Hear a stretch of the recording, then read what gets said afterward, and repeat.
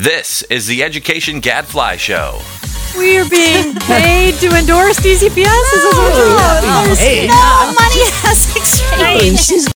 What does Gadfly say? Hello, this is your host, Mike Petrilli of the Thomas B. Fordham Institute, here at the Education Gadfly Show and online at edexcellence.net. And now, please join me in welcoming our special guest for this week, the Al Gore of education reform, David Osborne. David, welcome to the show. Oh, thank you. It's good to be here. I will explain the Al Gore comment to you, Alyssa. Alyssa Schwenk joining us as well. Hey, Mike, you beat me to the punch there. So, when some people think about Al Gore, you might think, okay, vice president. Yes. You might think ran for president. Yes. Maybe you think about global warming. Yes. I think about reinventing government. David, who wrote this phenomenal book that many of us of a certain age, are still groupies, called Reinventing Government many years ago. And Al Gore picked it up, and he had this whole Reinventing Government commission that he worked on as vice president. And I worked for him. And you worked for him and tried to reinvent government, and including, what was that law that I had to deal with when I was in the Department of Education, that you had to set goals and have strategic plans? Oh, yeah, the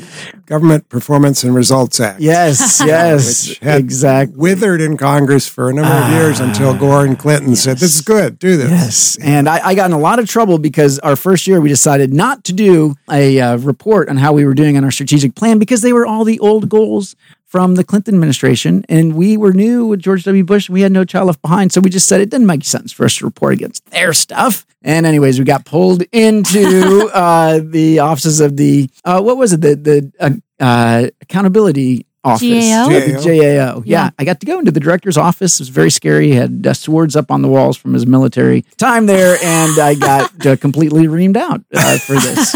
Anyways, so this is all a digression to say. All right, it's time for Ed Reform Update.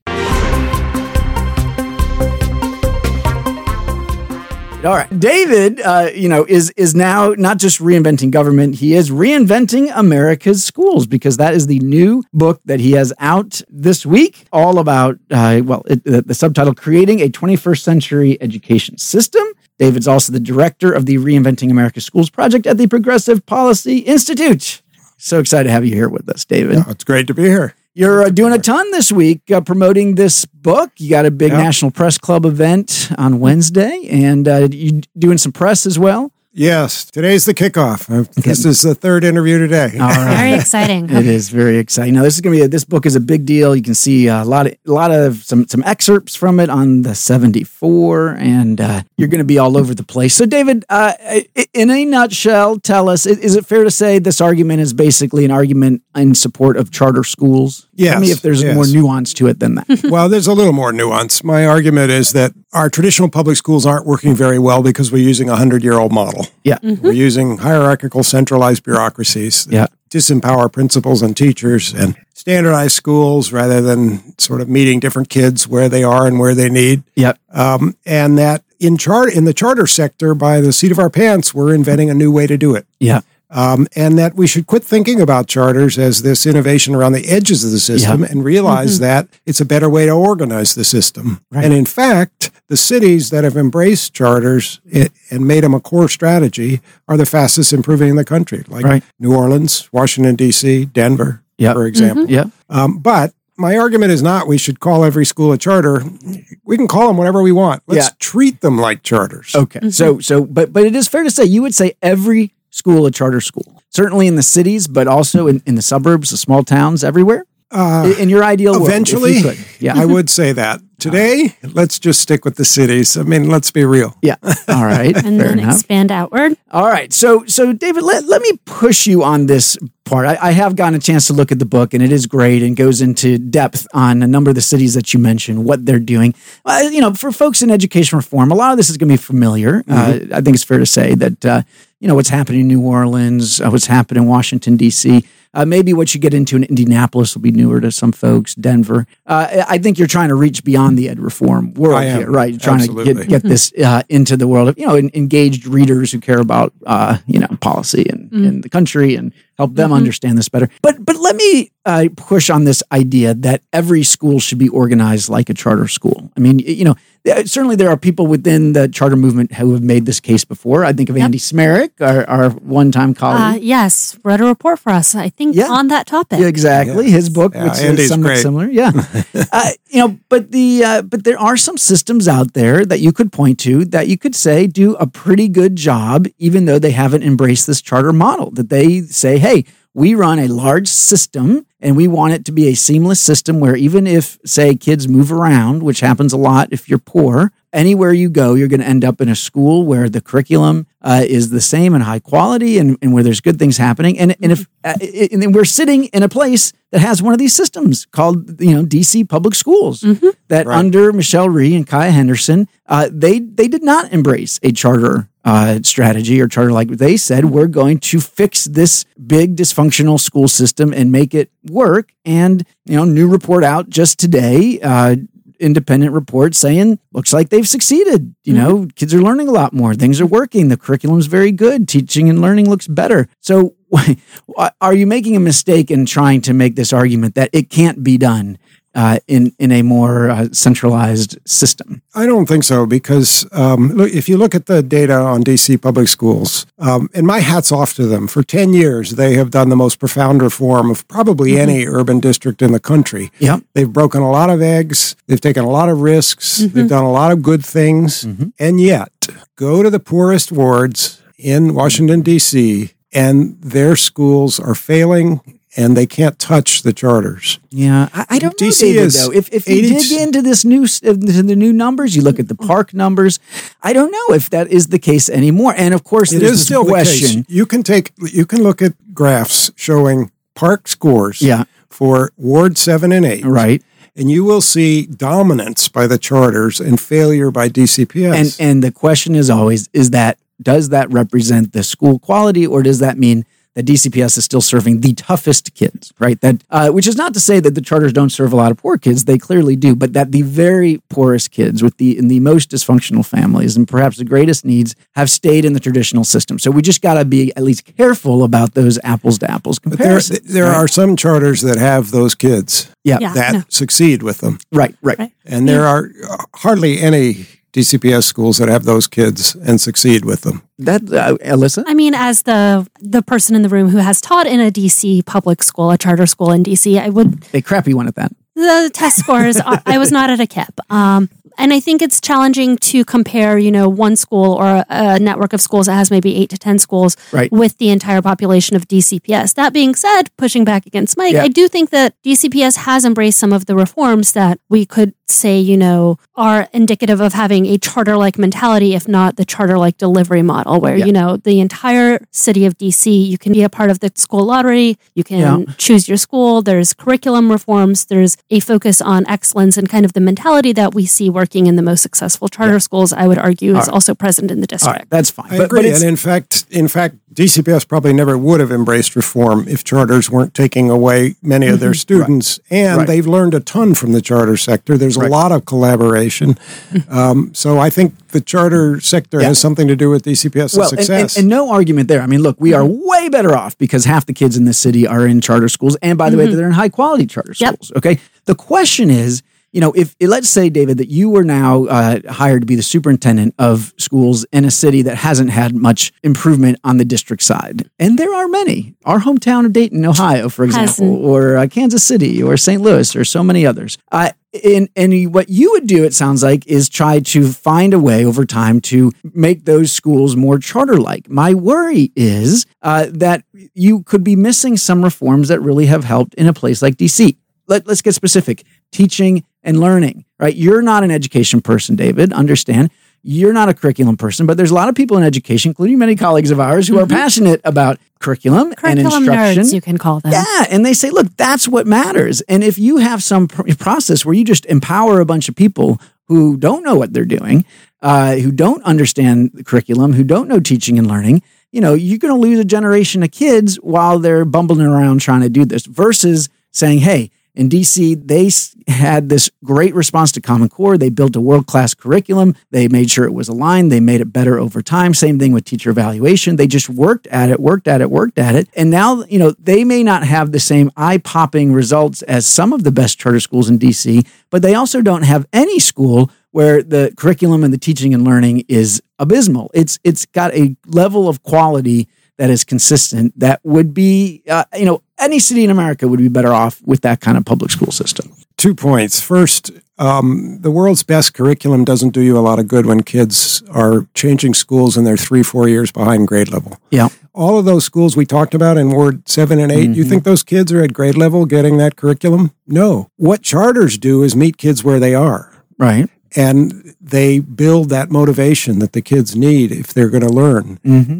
So you can handcraft. When you've got kids who don't succeed in your typical school with your wonderful curriculum, you've got to handcraft something for them. And charter schools do that. And they do it over time. Some do, some don't. Okay. Right. Second point, you've got to have a strong authorizer who is careful about who gets a charter. You don't just empower anybody. Right. And who weeds out the failures and helps the successes replicate so that you get groups like KIPP who know curriculum and do it well, expanding because they're succeeding. Yep. All right. Well, last question, David. Do you think right now it's about 50-50 in the District of Columbia, right? Are we better off keeping it roughly in that balance? Okay. Keep improving the traditional public school system the way they're doing it. Keep allowing charter schools to flourish, but, open new schools, but close the low-performing ones. Is that about what we should do?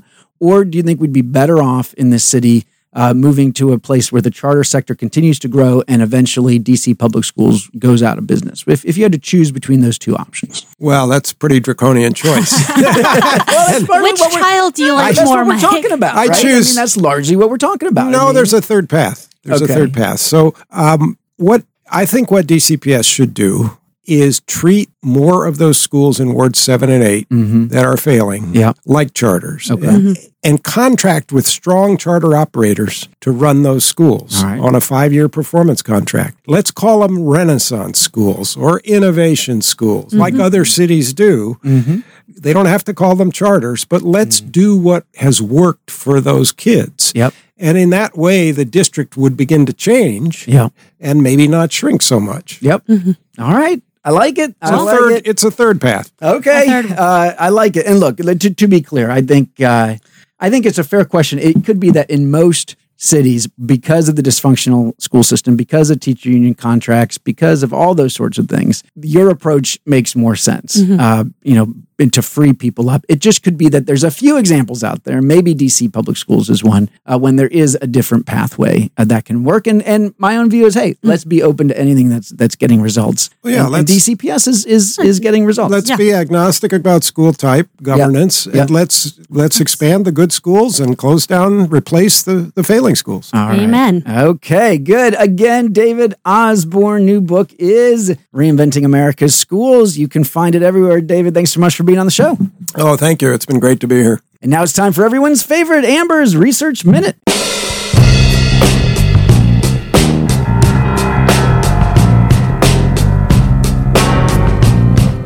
Amber, welcome back to the show. Thank you, Mike. Just had a good conversation about charter schools with David Osborne. I think he was a little surprised that I was so pro DCPS. What he doesn't know is that Michelle Lerner has been lobbying me from behind the scenes. Our former Alyssa, who is now at DC Public Schools. No, we're not cutting that. We're not cutting that, Andrew. Don't cut that. Everybody knows that. That's an open secret. We are being paid to endorse DCPS?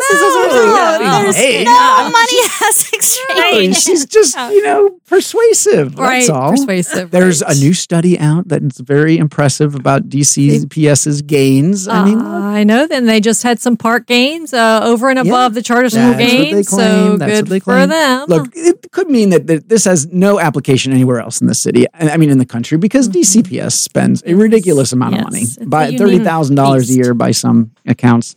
the whole capital city thing means its governance is strange. It doesn't have a school board. I mean, so anyways, Yes. I just like to give David a hard time. That's all. You like to give most people a hard time. I do. To be clear. Not to mention Amber, who's on a charter school board. I need to improve. Improve. Yes. And we're getting there. We're trying. All right. So what you got for us this week? All right. We have a cool study, and I have not seen this study in the news anywhere. You guys are on Twitter. I guess you'll tell me whether I'm wrong about that. Ed Researcher, it examines how racial differences play out and whether students are being identified as having special needs. So conventional wisdom, right, and weak research, more about that in a minute, holds that minority children are over-identified as having disabilities. We think that, right? Okay. Yep. Yeah. Researchers analyze data from the most recent NAEP results. That's the nationally representative, of course. They look at reading assessment at grades 4, 8, and 12. They look at individual student level data, which included whether students were identified as having a disability, and if so, what type. Importantly, they control for individual level academic achievement using NAEP scores on reading achievement, and then they look at math achievement as a cross-check to see if it looks the same. Unlike previous studies, and this is the important factoid on the methodology, they were mostly descriptive, but this study controls for school-level factors comparing the likelihood of being identified for special needs among children within these same schools, as well as those sharing similar levels of academic performance and matched on gender, poverty status, and ELL status. Okay.